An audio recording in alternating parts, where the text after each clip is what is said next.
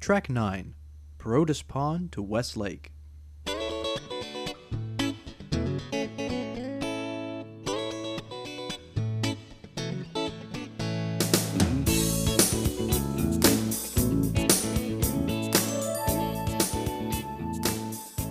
The road between Parotis Pond and West Lake winds through a botanical wonderland.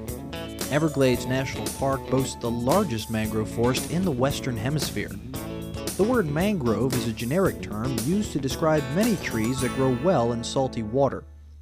In South Florida, red, black, and white mangroves come together to form a tangle of dense foliage that harbors some of the area's most diverse marine life. There is perhaps no better way to explore this landscape than in your very own canoe or kayak. The peace and tranquility of gliding through this subtropical forest is simply amazing. As you travel between Parotis Pond and West Lake, you'll be passing some of the park's best paddling trails. Some names in the park can be deceiving.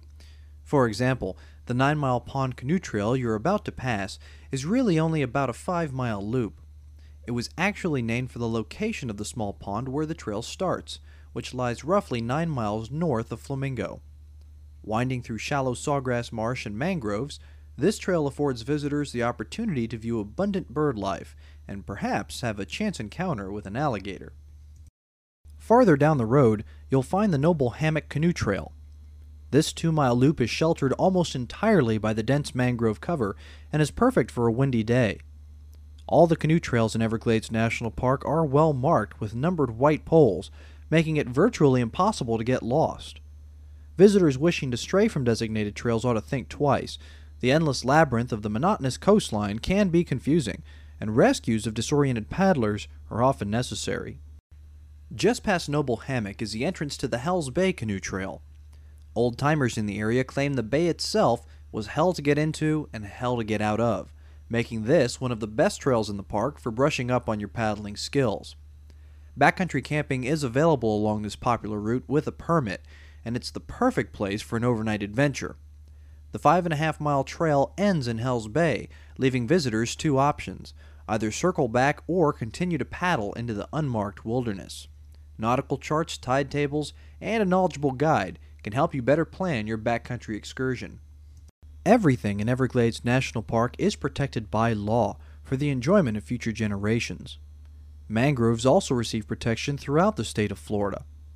No cutting or trimming of these trees is allowed without a permit, and the regulations are strictly enforced.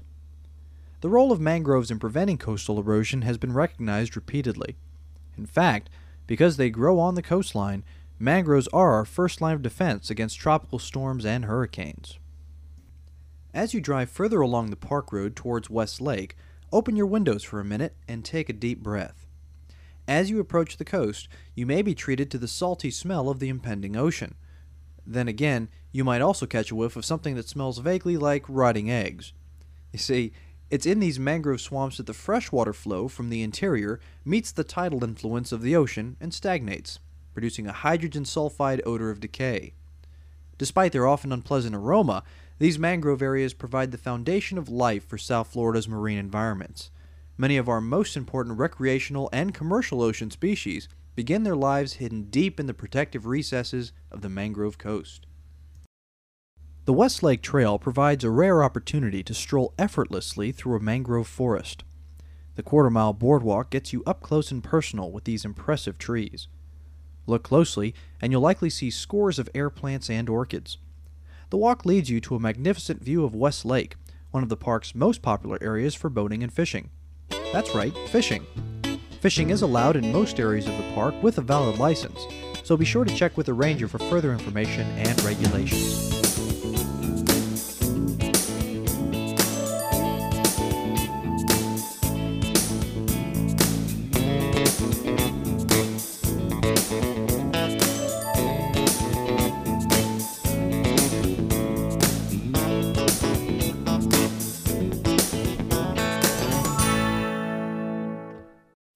This concludes track 9, so you can go ahead and pause or stop this recording.